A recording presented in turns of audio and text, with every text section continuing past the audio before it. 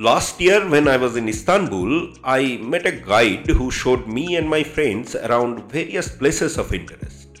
And while talking about some jewels missing from a stone pillar, he said, "You know what?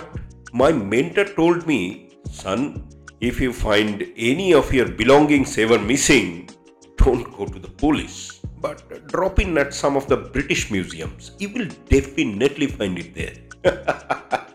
Well, the British took things away from India too, but did they leave as well something precious behind for us?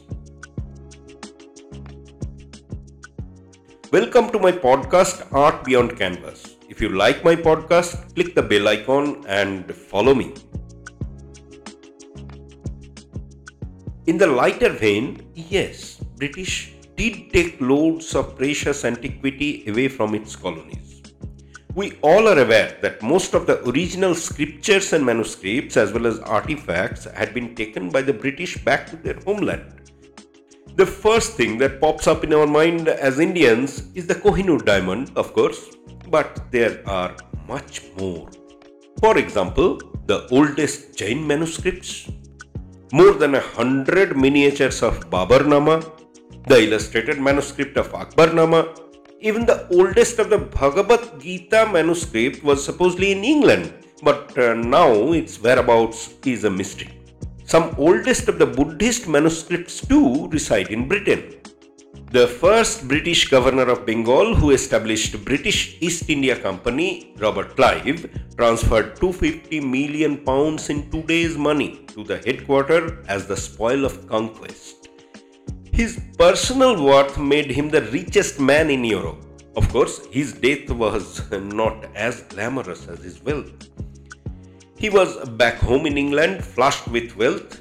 One evening, while playing cards with his wife, his secretary, and the secretary's wife, he left the drawing room abruptly on the pretext of visiting the water closet. After a long wait for his return, when the wife went to find out where her husband was, she found the man lying in a pool of blood with his throat slit. Well, the spirits of the 10 million men and women dead during the Bengal famine did not come back to take their revenge against the architect of the famine. Clive took his life himself.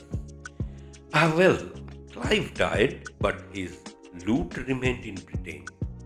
Beside all that, statistics in public domain says that during the time of Aurangzeb, India's share of world economy was 27%, whereas it dropped to 3% of global share when British left India in the year 1947. Now, after talking about all that was taken away, let us look at what the British gave us. The Archaeological Survey of India was founded by the British who wanted to explore the past of the subcontinent, and this eventually led to the discovery of one of the oldest civilizations in the world. Of course, Harappa and Mohenjo-daro were unearthed by archaeologist Rakhaldas Bandyopadhyay, but he was part of the Archaeological Survey of India. Had it not been found, Indians would never have known their root. As I explained in my earlier episode, the Emperor Ashoka and the Buddhist root almost disappeared from the history until a British official of East India Company questioned the identity of the pillars known at the time as Bhim Ki Lat. We would have never known about the Ashoka pillars at all.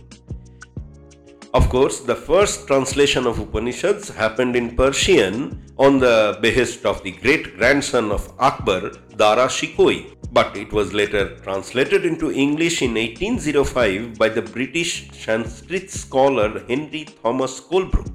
Hence, the Upanishads too came into the public domain of study due to the British. Well, the British created the elaborate railway network of the country as well as the postal system, no denying that they did it to serve their own purpose of control and commercial return. But in the end, they did lay the foundation of an extensive network of connection in the vast landmass. Now, as for our primary area of interest, art, we must say that in absence of the British, we might have remained stuck at Mughal art. The advent of European academic style shook the foundation of the art forms of India. artists like Ravi Verma came to existence. And later, when E.B. Havel arrived in Kolkata as the head of Government Art College in early 20th century, he was alarmed by the spirit of embracing the Western style at the cost of the original heritage of the country. Remember, he was not an Indian, but a British. He acquired loads of Mughal paintings for that purpose. To manage the funds, he sold off the large collection of European artworks. And to face the stiff criticism of the students and the press, he asked for help from the Tagore family, that was the epicenter of the nationalist spirit in the East. This eventually gave birth to Bengal School. We shall explore what happened next in the Indian scene, but at the moment I feel we should reflect back a little on the big question mark about the role of the British in Indian history.